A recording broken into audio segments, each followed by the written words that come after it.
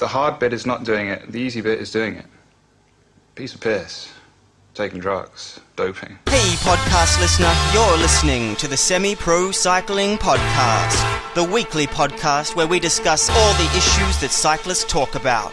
Whether you're out training, commuting, or just riding around, sit down and listen in, because we're about to begin. I got something to say, man. Yo-ho! Welcome to episode 8 of the Semi-Pro Cycling Podcast, where we believe the only French a semi-pro cyclist knows is Maillot Jaune, Peloton, and Bidon. If you stick around to the end, I'll fill you in on the quote from the top of the show and let you know who's talking drugs. The podcast, it is on iTunes, and you can subscribe by going to semiprocycling.com and clicking on the iTunes picture. Also, if you like the show, please take some time out to give us a review on iTunes. Thanks. Okay, so let's get into the news. And what I was talking about last week as far as the Tour of Duty ride, well, they're still going. It's a long ride. They have hit Colorado, and specifically Durango, which just happens to be, at the time, one of the largest cycling events in US history. Well, it's a US Pro Challenge, which is a pretty big deal. I even saw on Twitter that Cadle's there, and then I go across to the Facebook page, and these guys have met the whole BMC team. That's pretty awesome. I'd be pretty stoked with that. So I've definitely got to get in contact with Ty and see how he's going. I'm trying to get a bit of feedback from him to see how he's feeling during the whole ride, because it is epic. It would take a lot.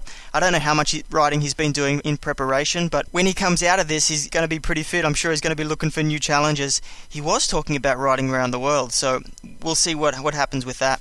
The same applies to last week. I'll put the details up where you can go and check out more information. The Facebook page is super active. They're putting pictures and things up every single day, and you can drop some coin for these guys as well. There's a few links, there's a few ways to do it. You can text your number, etc. So please go and check it out. It looks like they're having a great time still. There's lots of smiles. I can't sense any pain yet. We'll see what happens from here. Alright, let's get to the nuts and bolts of today's show, and what I want to talk about is marginal gains. Now, it's been pumping around the internet as far as the marginal gains of the GB team, the Great Britain team, after their huge success at the Olympics. And with any massive win like this, there's going to be a lot of scrutiny around the Great Britain team. So it's only natural, because of this dominance. And I've been reading a lot about the team, and it's clear to me that the culture that was fostered from these changes came from the top down. So I'm specifically talking about Peter King, the Executive Director of British Cycling. He led a secretive all-or-nothing program coined the Podium Program, where GB only focuses on athletes that are capable of winning an Olympic medal. Now, that's pretty controversial in itself. They have funding for over 40 athletes, but they ended up, for this Olympics, only concentrating on 22 or 23 athletes. So Peter King was the guy that actually began the program, which he dubs the aggregation of marginal gains, where every aspect of athlete preparation and lifestyle was looked at. So we're talking about equipment, clothing, training methods, nutrition, and anything else that could produce a marginal gain. Chris Boardman describes marginal gains in pretty simple terms like this. Marginal gains is about finding 1,000 things and improving them all by a fraction of a percent. When medals can be won and lost by fractions of a second, you begin to see why Team GB have become so obsessed with finding tiny improvements at every level. Even down to the nuts that hold the bike together. Put them all together and they make a difference. That's the aggregation of marginal gains. Great Britain actually have a team of 15 marginal gains specialists. This is a pretty massive undertaking to break down all these elements, and having a team like that, I believe it would mean that you are successfully working out each part of the marginal gain strategy, and you would be able to play out any strategy that you come up with. It ranges in experts in this team, from biomechanics to nutrition to physiotherapy, and so far 28 major projects have been completed in the last 2.5 years.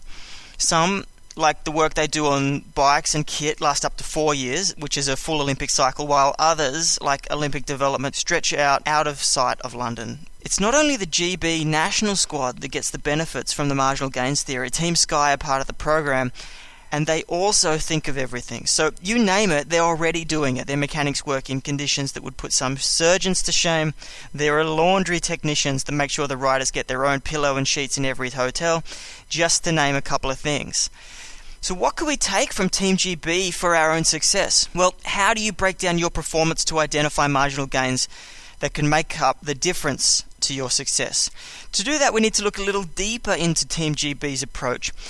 And for them, it all starts with goals. In Team GB's case, unrealistic goals for times, such as a 3:55 team pursuit, was set. Then, through the discipline of these goals, everything worked backwards from there. So exploring in finite detail the demands of each event. We're talking about the performance, and then once they're able to absolutely be clear on the demands for each discipline on the track and the road, they assessed how they're doing in relation to all of those things. Then they can work out the gaps. So in other words, where they currently are compared to where they aspire to be. Next is the marginal gains part, where they break the demands down.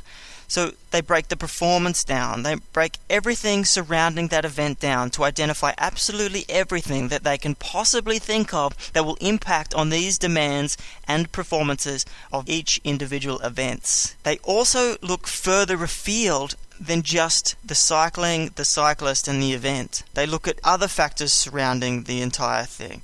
At the Olympics themselves, they had a team that ensured that every single bike rider didn't have to do any more work than they had to. So they would warm up, the bike rider would simply go and sit down, and there would be a bike handler that would carry the bike everywhere they needed to go.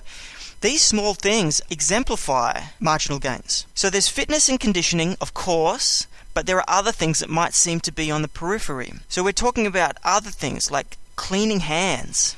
If you do things like that properly, then you get ill a little bit less. So this is a quote from Peter himself. So they actually went and did training with a surgeon to figure out the best way to do this. And then to test it, they had a team wash their hands and put dye on them to see which areas stuck to and which areas they were not washing properly. So this is the detail we're talking about. And it all came down to, it's all about confidence for when you step up to the start line. So for yourself, knowing that you've done everything you possibly could, so when you step up to the start line, there are no excuses. Brailsford breaks it down like this. Firstly, you need a team with the skills and motivation to succeed. Secondly, you need to understand what you want to achieve, which is setting a goal. Thirdly, you need to understand where you are now. Then, you need to put a plan in place to see how you're going to get where you are now to where you want to achieve. So you're setting performance goals linked to the first goal and process goals linked to the performance goal. Okay, so I've put together a list. Well, I call it the incomplete list of Team Great Britain's marginal gains. I've scoured the internet, I've scoured all of the information to try and put it all in one place to see if there's anything here that we can pull out for ourselves. If we're talking about a team of 15 people in a marginal gains arena that are just focused on that, how are we going to actually be able to do this for ourselves? Well, when we get to the end of this list, I'm going to pick out 3 and I'm going to see how they can work for us right now, very next race, as soon as possible. So number 1, bikes.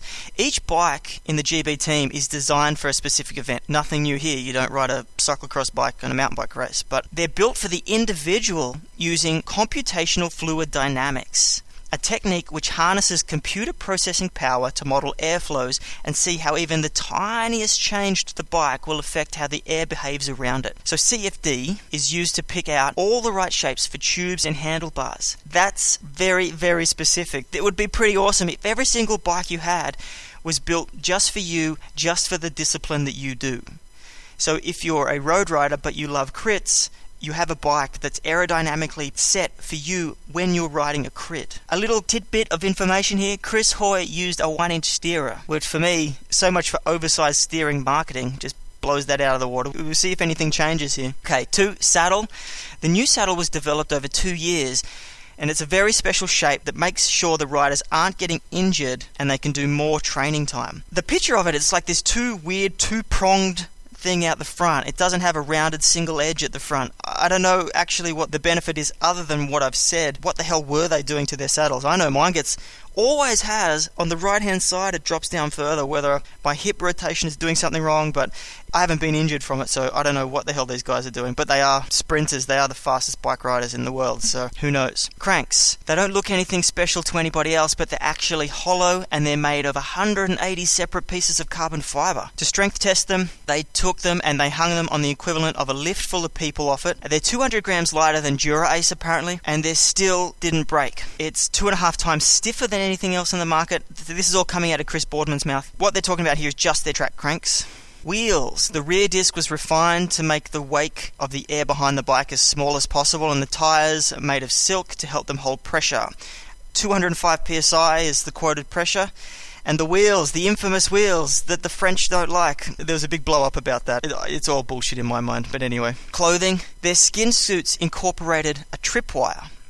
So I got this information from the Inner Ring blog. It's a killer blog. You should check it out. It was a very clever observation that they've incorporated what's called a tripwire into the surface. It actually reduces drag and creates a more streamlined airflow. What it is, if you can find some pictures of this, if you imagine a line down the center of each arm, and then they use them on booties as well. If you can imagine that, that's all it is, but it's creating an airflow effect that's different from not using it, which you actually get a benefit from. So the aim is to actually split the airflow as it passes over the clothing. By looking closely, you'll not only see that they were using it in the track events, but the Inner Ring blog claims that it's visible in the custom yellow skin suit used by Bradley Wiggins during Stage 9 of the Tour de France. So 2 tripwires in the arms, inner and outer. And you'll also notice that they have tripwires on their shoe covers. So that's why they're as tall as they're allowed to be, because there is actually a benefit on the legs. And I was reading that the benefit on the legs is greater than the upper body. But you couldn't run them all the way up, because then that would raise suspicion, because they were banned in skiing circles over 15 years ago. It's a little controversial. We'll see if anything comes of this. And then there are other details about the fabric itself and the unusual length of the sleeves. The other one which was pushed in the press afterwards, and I do believe that Australia came up with the same technology but from a different angle. Hot pants! So when the rider goes on the rollers before the race and they're trying to warm up, you get the muscle temperature up. But because of the practicalities of racing, you have to stop about 10 minutes before the race. Well, this is track racing. If you're talking any other style, then, like a road race or a mountain bike race, you may have to get there for staging or whatever beforehand. Muscles cool down really quickly. So now the riders are given these pants when they get off the rollers, and they keep them warm until the moment they get on the track. It's quoted as the track cycling version of tyre warmers in F1. They have quick release zips that actually help them get them off in a flash, and they can jump on their bikes before the start of the race, safe in the knowledge that their muscles are at optimum 38 degrees centigrade. Now, the shorts run from the calves to the quadriceps, and they have lightweight battery slots in the pockets at the back, and all you have to do is flick a switch. And it heats a series of filaments which then run over the specific muscle groups. Have a quick listen, bit of a better explanation. As soon as you take them off, your legs feel like they're ready to go. You feel as if you did at the very end of your warm-up, but you're obviously not out of breath and you're not fatigued.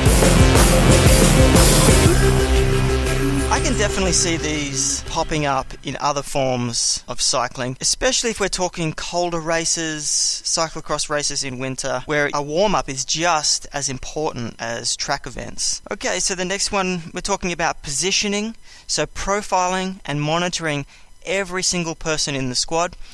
So the aerodynamics, the starts, and the route taken up and down the track were all plotted on computers. I think it's one thing to take this information, it's another thing to know what to do with it.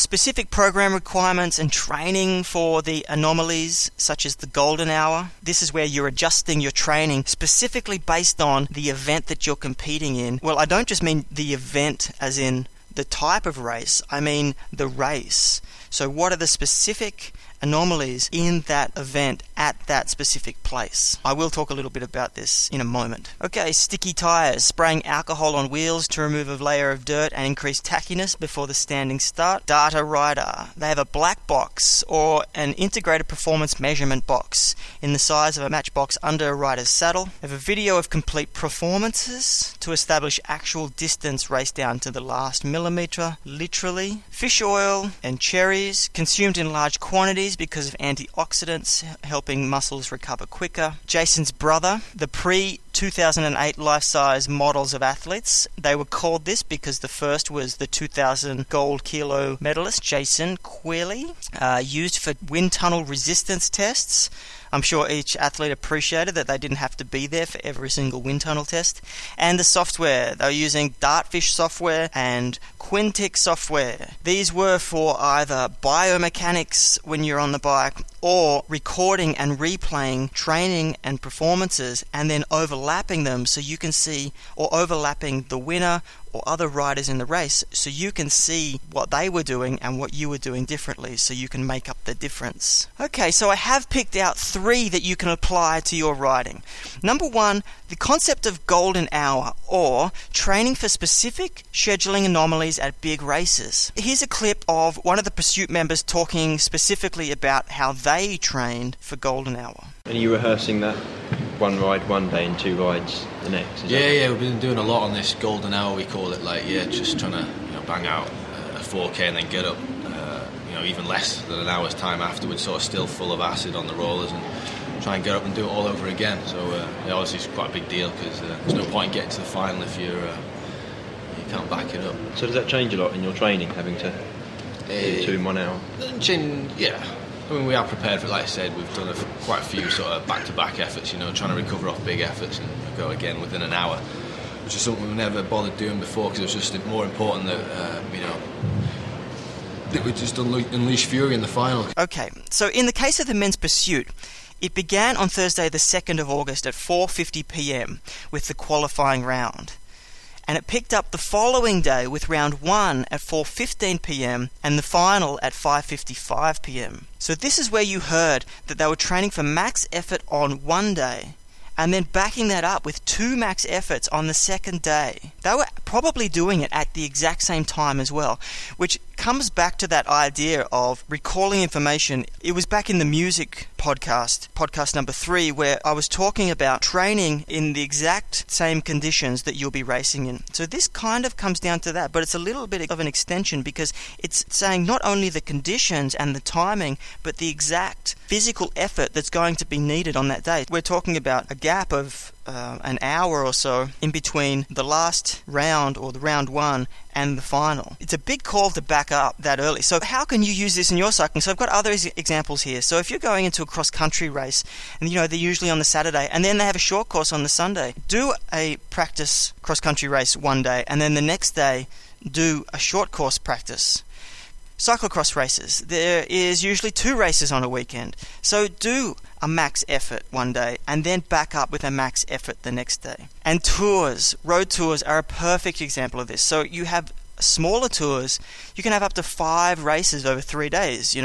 On Friday afternoon a time trial, and then you can have a road race and a crit, and then a road race on the final day. Actually doing race rehearsals for this is going to be super effective in my mind.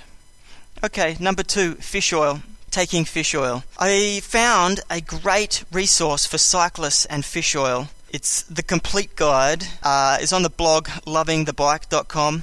It's super solid, and I really can't do it justice. You should go there and check it out. The gist of it is, though, that generally the more omega-3s, the better. So since the fats promote the production of hormones that reduce inflammation rather than the production of those that increase it, fish oils and omega-3 effects are far-reaching and very important to cyclists. The importance of omega-3s. The main omega-3 fat benefits are the balance of inflammatory hormones and anti-inflammatory hormones and the production in our bodies. So when we eat a diet high in omega-3s and lower in omega-6s, our bodies create and utilize more anti-inflammatory hormones. These hormones serve to keep our arteries flexible, keep our immune systems in check by reducing the release of cytokines. They improve brain function and brain cell rebuilding. They are a healthy gene regulator. They maintain healthy vision and eye health, and they reduce inflammation. So body inflammation has a direct impact on conditions like chronic fatigue, asthma, cancer, and as a cyclist, these conditions, or lack thereof, have a direct impact on your performance on the bike. Your lungs, joint strength, weight, fatigue, your recovery, and your overall well-being. So bam, why wouldn't you take fish oil? On the actual site itself, they have recommendations for amounts as well. I'm not going to get into that because I'm not a nutritionalist. So moving to number 3, the final one. What's the final marginal gain that can help you tomorrow? Well, you got to buy this shit first. Shoe covers. Biting directly from cyclingtips.com.au. Best bang for your buck in a time trial. Shoe covers. Acclaimed 30 seconds saved in a 40-kilometer time trial. Now, that's pretty awesome considering you can just make them at home. You don't need to go out and buy a brand name one. Now, I know it's not super semi-pro, and you probably already have your own semi-pro ones, but you can bring a bit of flair in for next to nothing. I've made them. I admit it was a long time ago, but I managed to just get some Lycra. So for one shoe, all you're going to need to do is just trace out the shape of your shoe, cut out two pieces exactly the same, stitch it together, cut a hole for where your leg goes, cut a hole for your cleat, and that's it. You have to use Lycra, but you can't use any shiny materials because the UCI law doesn't allow for it. It's super simple. It won't take you that long to do. The only thing missing is the logo, but depending on how you do them, I think they can look pretty cool. The other part of clothing, so we're not talking about tripwires, we're not talking about super expensive things, we're just talking about a skin suit here. And no, I don't have any hacks for ways to stitch together your jersey and your Knicks. You got to go out and buy a skin suit. But a skin suit is claiming 134 seconds in a 40-kilometer time trial. Bam. That is pretty big, I reckon. And when we move to the next section, I'm going to talk about it. So let's get there. Let's get to the hack, techs, and products section. And so today I'm going to talk about Champion Systems CS1. Now, it was about a year ago, me and my buddy were talking about absolutely not getting into the clothes that we owned, our cycling clothes. You know, if it's not Club Kit and you don't have a sponsor of some sort, then you're left hanging out to dry with a really limited choice of clothing. Okay, there are some cool brands out there, but you can't put your personal touch on it. So then your arm warmers don't match with your jersey, and your socks don't match with your helmet, and it's a bit of a pain in the ass when the technology is out there that you can create shit. You can design and create a t-shirt and have it sent to you the next day. So why can't you do with cycling clothes? Well, the solution right now, you can order one complete set of clothing that you have designed for yourself, and you don't need to do minimum runs. That was the biggest issue we came across, that we would have to build our own team just so we could afford to have our own custom clothing for ourselves. But now this problem has been solved by Champion Systems, where you just have to order 5 pieces of kit out of their massive selection, and you can custom make all of them, and then down the track you can order bit one by one after you've done this first order.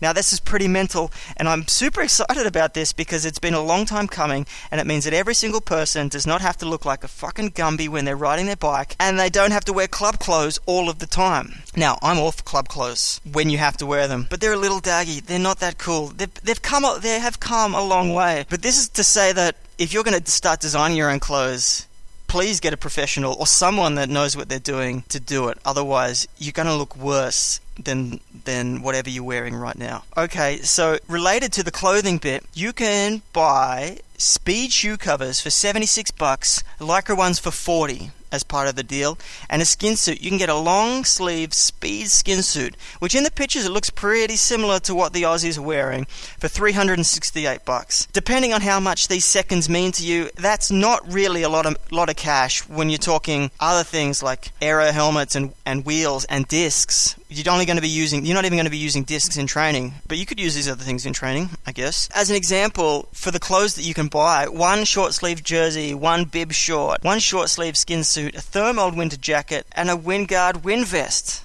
So you can have a whole kit. I mean, they do arm warmers, they do gloves, they do socks, shoe covers, the whole deal. Check it out. I'll put the link up there. If anyone's a designer, get in touch, because I really want to do this. I want to get a full kit made, but I want it cool, and I don't know whether I got the skills to do that. If you're a designer, get in touch. Let's try and get some cool clothes happening. We could even do a whole series. Bang. Anyway, so let's get to the quote from the top of the show, and it was David Miller confessing his sins. It was on his media hype drive when he was going around talking about his sins, and this guy did an interview, and I found this clip. He did this interview and he just chopped it up. It's pretty cool. It's a cool little clip. I've got it linked so you can go and check it out. I haven't read the book yet, so my opinion about the whole story is out. But if you listen to this, he has an interesting take on why he took it. I'm not going to get into it because it's a whole other issue in itself. But if you do watch it, let me know what you think of David Miller. I'd be very interested to hear. So, that's it. Till next week, get on your bike and enjoy the pain cave or the hurt box, whichever one you're into.